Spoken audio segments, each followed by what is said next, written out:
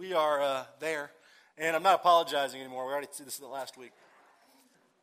Week 14, we've made it through 3 chapters, so it's been quite the journey. It's a series that we've titled Truly Alive, which is really just Paul's challenging the Philippians to redefine their definitions of what it means to live. That living doesn't simply mean drawing breath, but then everything that we are, obedience and humility and unity, we'd be living for the glory of the God that has given us life. So this idea of living takes on a new definition.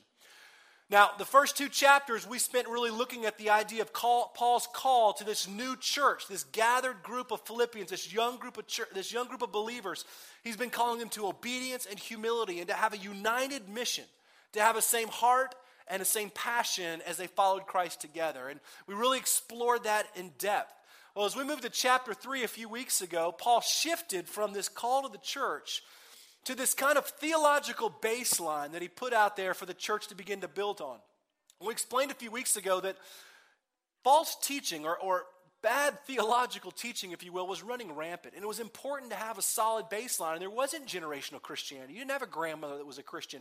You didn't have a Bible that you could turn to and say, does this measure up against you? You didn't have a podcast you subscribe to. You had the apostles' teaching. And Paul was in prison in Philippi, and all they had were these letters. And so bad teaching was running rampant. And so Paul uses a portion of this letter to lay a theological framework that says, listen, I want you to measure all incoming teaching up against these things. And for the past 3 weeks, we've really explored those things. What it means to know Christ, right? That personal, intimate relationship that we've been allowed to have in Christ. Having a new identity, and that being found in Christ was the second thing we explored. The fact that we're sinful and lost, and that Christ rescues us and redeems us. Then last week we talked about what it means to share in Christ, to participate in the promises that God says that we have and that we are in Jesus. Well, this week, we're going to move out of those 4 verses where we spent the past few weeks and step into this practical side of now beginning to live out this theology that Paul has been teaching about. Because theology, that fancy word, really just means the study of God and religious truth. So if our theology, our study of God, our knowledge of God, our study of truth, or our knowledge of truth remains purely cerebral, if it just remains academic, just remains something in my head, and never has to intersect with how I live, then for all practical purposes, it's worthless.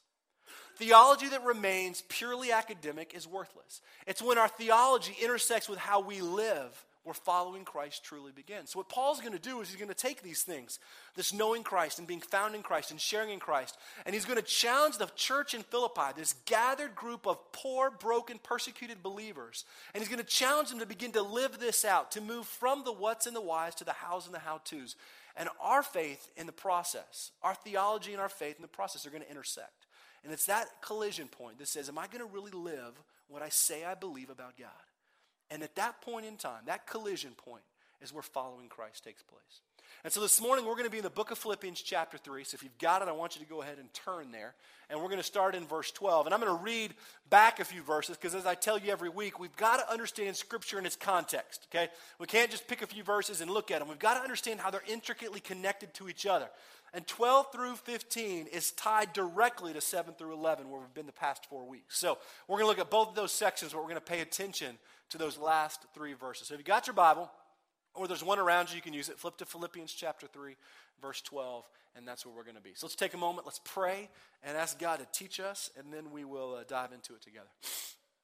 God, I love this church. I love the fact that you call us to be a little messy and a little bumpy and a little battered and a little bruised, and that we're not perfect and that we don't pretend to be. But God, we all believe the fact that you desire us as a church to live differently in the world. And so God, I pray that as we read your word today, you would teach us to really begin to live out the things that we believe about you.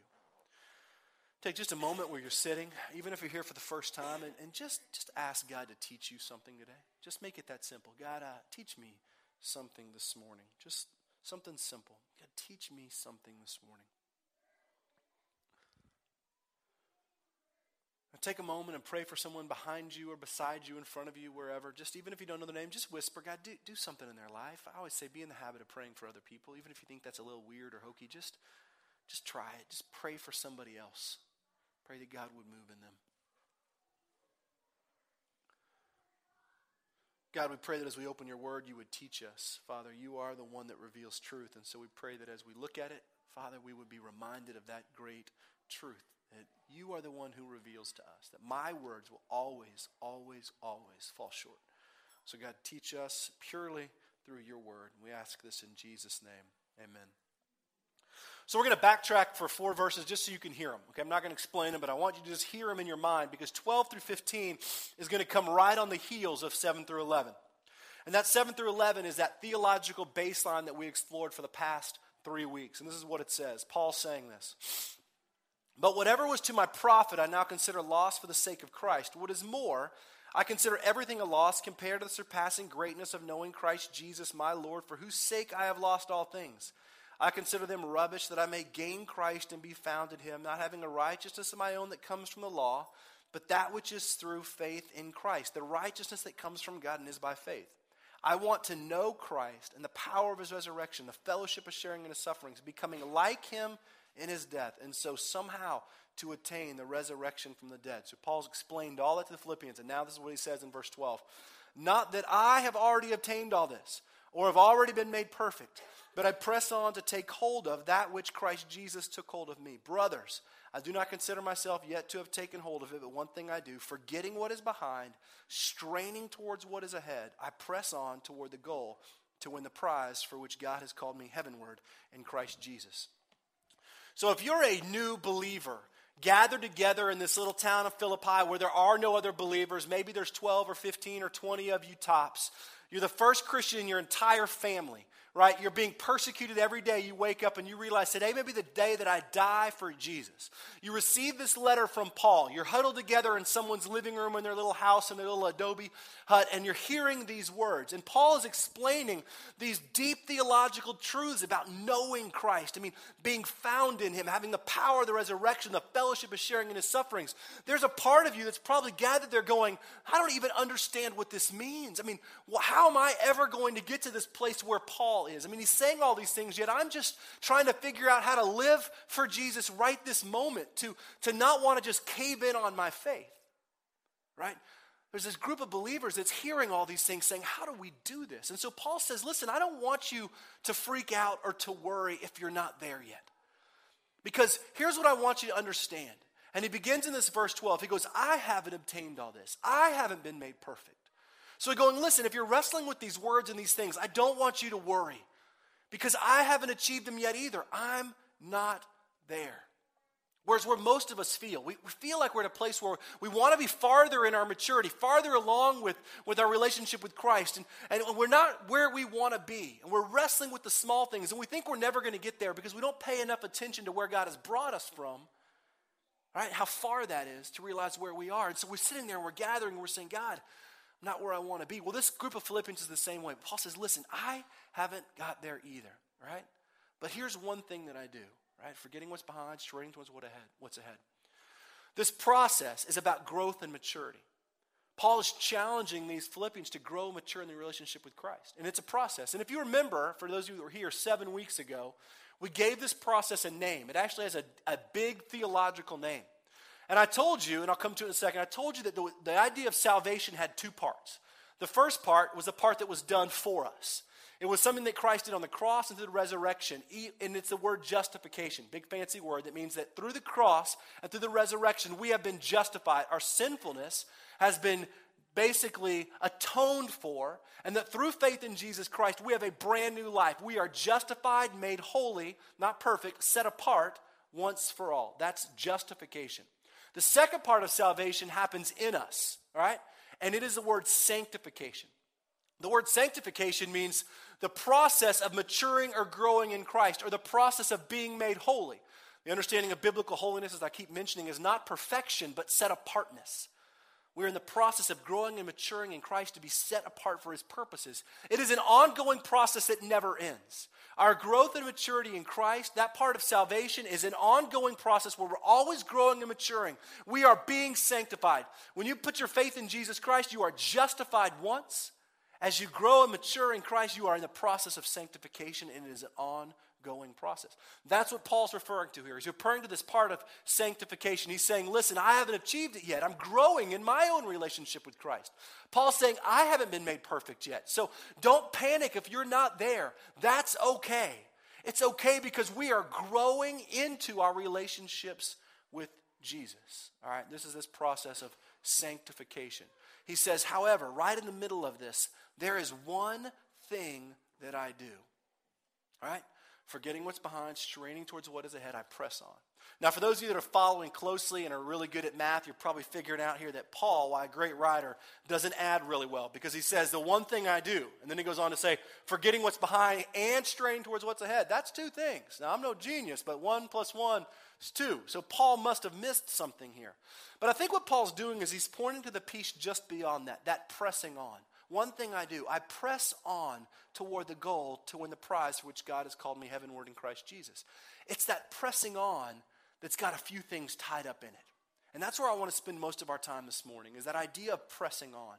Because pressing on is wrapped up in a couple of things that have to work in concert with one another so that we can grow and mature in Christ.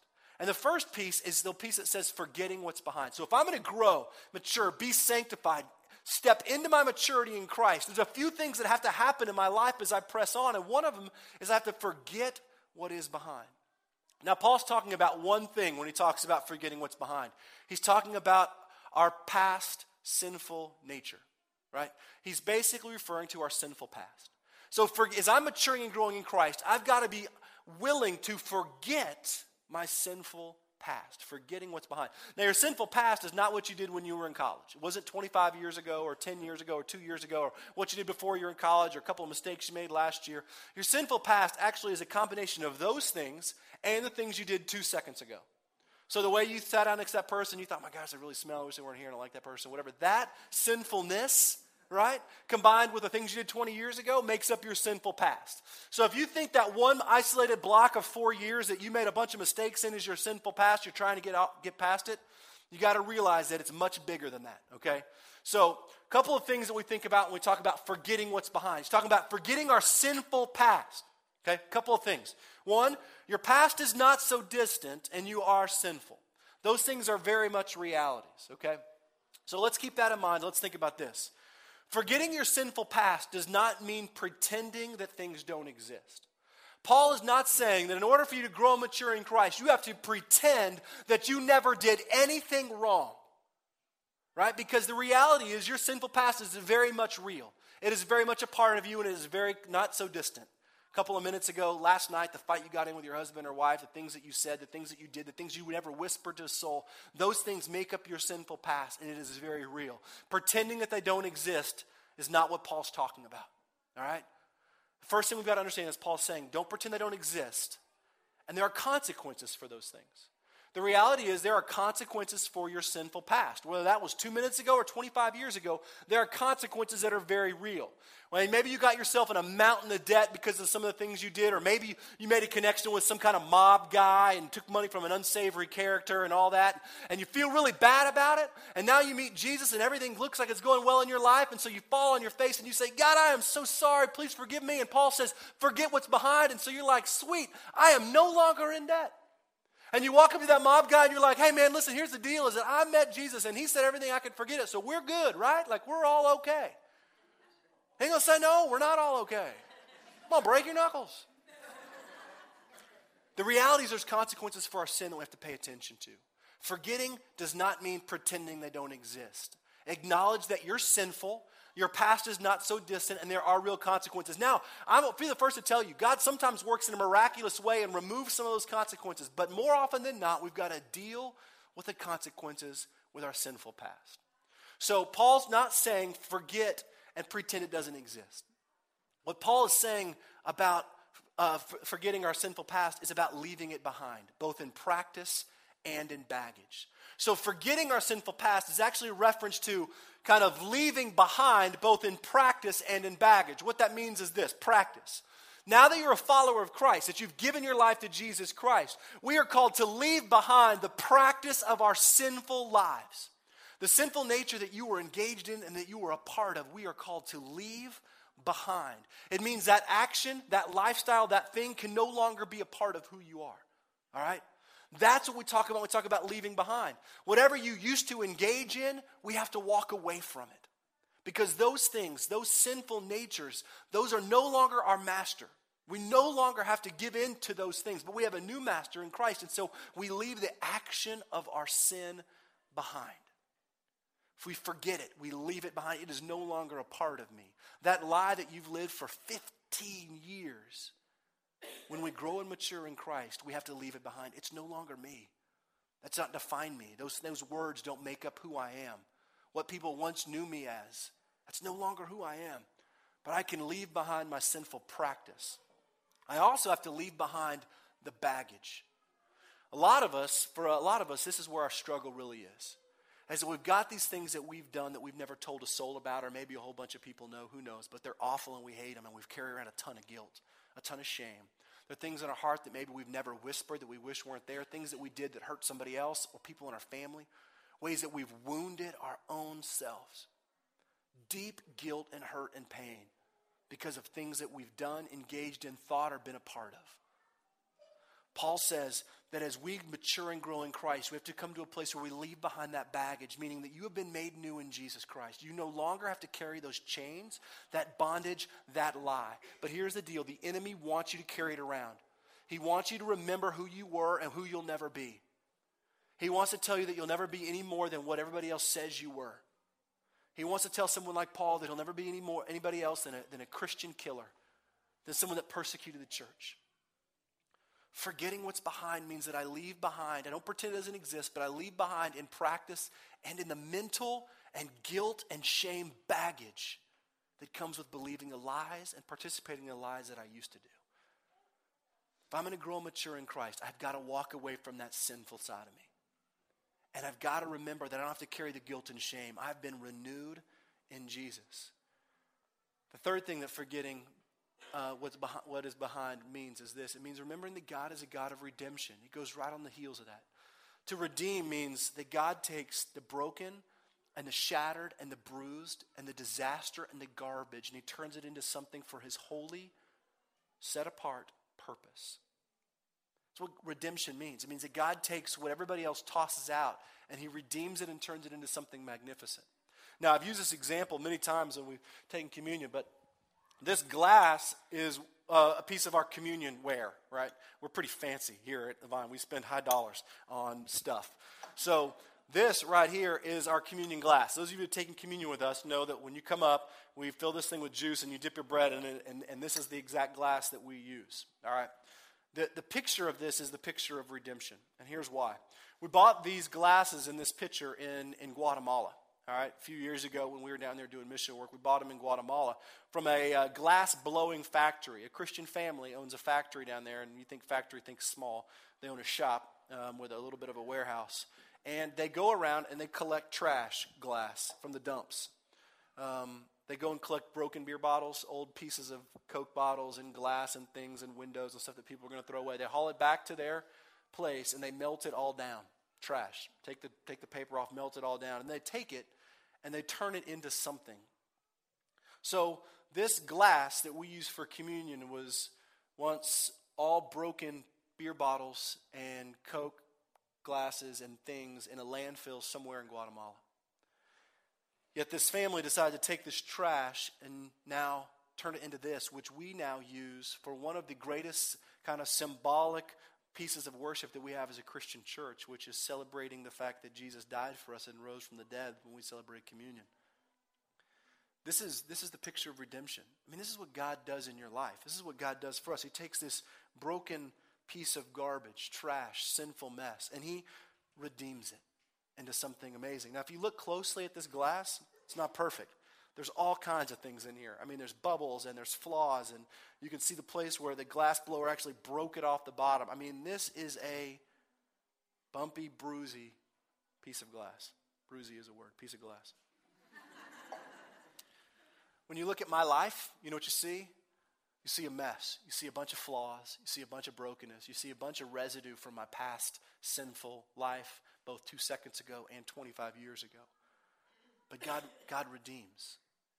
So you don't look at it and say, oh, all of a sudden I'm perfect now. But God takes that broken mess and he redeems it for his glory. Forgetting what's behind means that we don't pretend that our sinful nature doesn't exist and those things in our past aren't really there. But we walk away from them. We leave them behind. We forget them in terms of practice and baggage because God is a God of redemption. I've got to be willing to live that out. If God promises that I'm a new person in Christ, yet I look in the mirror and I see the same old thing and I hate it, I'm not living into the redemption that God has given me. I'm not living into my new identity. Instead, I'm living a lie, and I'm not forgetting what was behind and stepping into who God says I am. There's a second piece in this that goes in concert with that idea of forgetting what's behind, and that's the straining towards what is ahead. Those two things paired together have to work in concert together in order for us to press on into our growth and maturity in Christ. So I've got this forgetting what's behind, and then as Paul says, I've got to strain towards what is ahead so that I can press on toward the goal to win the prize for which God has called me heavenward in Christ Jesus. Now, I was telling Don this week what direction we were going and what I was thinking about doing with Philippians, and he kind of turned my attention to Hebrews chapter 12, which is probably the best way to look at this idea of straining. And so I'm going to read it to you in just a second, but that's the best way to really frame this idea of straining ahead. Now, a lot of the New Testament kind of makes a metaphorical connection between the Christian life and some kind of sporting race event. So some type of race or event is always, well, not always, but oftentimes connected with our Christian lives. And there's probably a lot of reasons for this. Main one being the Greeks would have been totally familiar with this idea of competing games, races. They were passionate about it. So it would have been something that resonated. It would have been an example. They'd have been like, yeah, I know exactly what you're talking about. But also because there's some connections between a athletic event and the Christian life, the preparation and the struggle and the hurdles and the endurance and the perseverance and the running for a goal and all those things that make up a race or an event really are kind of metaphorically tied to the Christian life. And so it makes sense. Well, Hebrews kind of takes that kind of pressing towards the goal, straining towards what's ahead, and our author, who we're not quite really sure who wrote the book of Hebrews, but our author of the book of Hebrews frames it in a really powerful way that I want you to hear. He says this in verse 12, "Therefore, since we all are surrounded by such a great cloud of witnesses, let us throw off everything that hinders and the sin that so easily entangles, and let us run with perseverance the race marked out for us. Let us fix our eyes on Jesus, the author and perfecter of our faith, who for the joy set before him endured the cross, scorning its shame, and sat down at the right hand of the throne of God. Consider him who faces opposition from sinful men, so you will not grow weary and lose heart." The idea of straining ahead, pressing on towards a goal, this picture out of Philippians is a picture of a movement, of a race, of an athletic type event. And there's a few things that go into that we have to understand. There's a preparation involved. If I'm going to run the Oklahoma City Marathon. Now, I know you're looking at me saying, look, you're not built like a runner. I told the first service I'm built like a swimmer, not a runner. They didn't get that. So I'm not really built like a swimmer either. So I sink like a stone, right? But I mean, I'm not built like a runner. And if I decide I'm going to go and run the Oklahoma City Marathon, which several of you are doing in here, I've already talked to you about it, I can't expect that day in May to wake up at 5:45, eat a stack of pancakes, have 2 cups of coffee, having never run even a mile or any distance larger than my bed to the refrigerator, and expect to actually go out, right, and run, finish, win, or even compete past about 16 steps in that race. Because there's a preparation that's needed. Anybody that's competed in any athletic event, whether you played soccer or croquet or golf or basketball or whether you did whatever, preparation is needed. It means what you put into your body makes a huge difference. Spiritually, it's exactly the same. What you put into your life makes a huge difference. The media that you put in, the people you surround yourself with, the things that you engage in make a difference. A huge difference. The preparation that's involved and the maturity and growth in Christ means I want to spend time with the God that will prepare me to endure this life, to walk with him, to grow with him. I want to pray. I want to spend time in the Word. I want to be in worship with other believers. I want to push myself. I want to get in concert with a small community that can help love me well. I want to be involved deeper. I want to prepare myself to press on. Most of us won't engage in this because this involves work. We want to show up on Sunday morning, have me say something that makes you feel really good or a little bit convicted, but just convicted enough to not actually have to change anything, walk out of these doors and say, now I'll make it to next week. That's not growing in maturity in Christ. It's just existing. Paul's saying there's a preparation that's needed in this sort of pressing on in this straining, in this athletic movement that's a Christian life, what you put in makes a huge difference. If you continue to harbor resentment and anger and frustration towards someone, towards something, if you continue to allow that to be part of your life, you are not preparing yourself to live into the identity God has given you. There's a preparation that's needed. There's also a labor involved. Hebrews describes it as this, that let us run with perseverance. Let's throw off the sin that so easily entangles, and let us run with perseverance the race marked out for us. And in our book, in the Philippians, it says straining towards what's ahead. The idea of straining and running and perseverance kind of brings about this connotation of labor. Meaning that as we run this life, this Christian existence that we have, it's going to be hard. There's going to be labor involved. There's going to be hurdles. The great irony of the Christian life is this. The closer and more mature to Christ you come, and the more mature you grow in your relationship with Christ, the more opposition the enemy will come at you with. The more he will try and derail you and render your life ineffective. The more you desire to grow, and the more you move forward, and the more you live into this process of sanctification, the more the enemy will try and destroy every ounce of hope that you have. Meaning the farther you get into the race, the more hurdles there are. Most of us, first sign of hurdles, we bail out and say, God's closing doors. Because we don't want to have to deal with the labor and struggle involved. Paul says, listen, I forget what's behind and I strain. Think about that idea of straining, pushing, pulling, working at it towards what's ahead. This life following Christ will require straining effort and labor for you to fight the tendencies that the enemy will put in your life. And then finally, and I'm doing this quickly so it can be done, and finally, we see this idea of there's a goal involved. All through this sort of movement of metaphorical connections to the Christian life and athletic events, there's always a goal involved. Paul calls it the goal, to win the prize, the goal in which we've been called heavenward in Christ Jesus. Hebrew calls it fixing our eyes on Jesus, the author and perfecter of our faith. The question that brings about in my mind really is what am I running for? I mean, really, what am I laboring for? What am I straining for? Am I straining for respect in this world, for financial gain, for security, for something, for things to acquire? Am I pushing for this? Is this what I'm laboring and running for, really? What is my prize? What is my goal? The Hebrews verse tells us that not only is Jesus himself the prize, but he's the author and perfecter of our faith, meaning he is the one that gives strength for us to even run in the first place. He is both the one that provides the strength and the one that we run for. He is the goal, the prize, and the energy by which we do it all. If you are weary and tired and worn out and broken, there is a reason.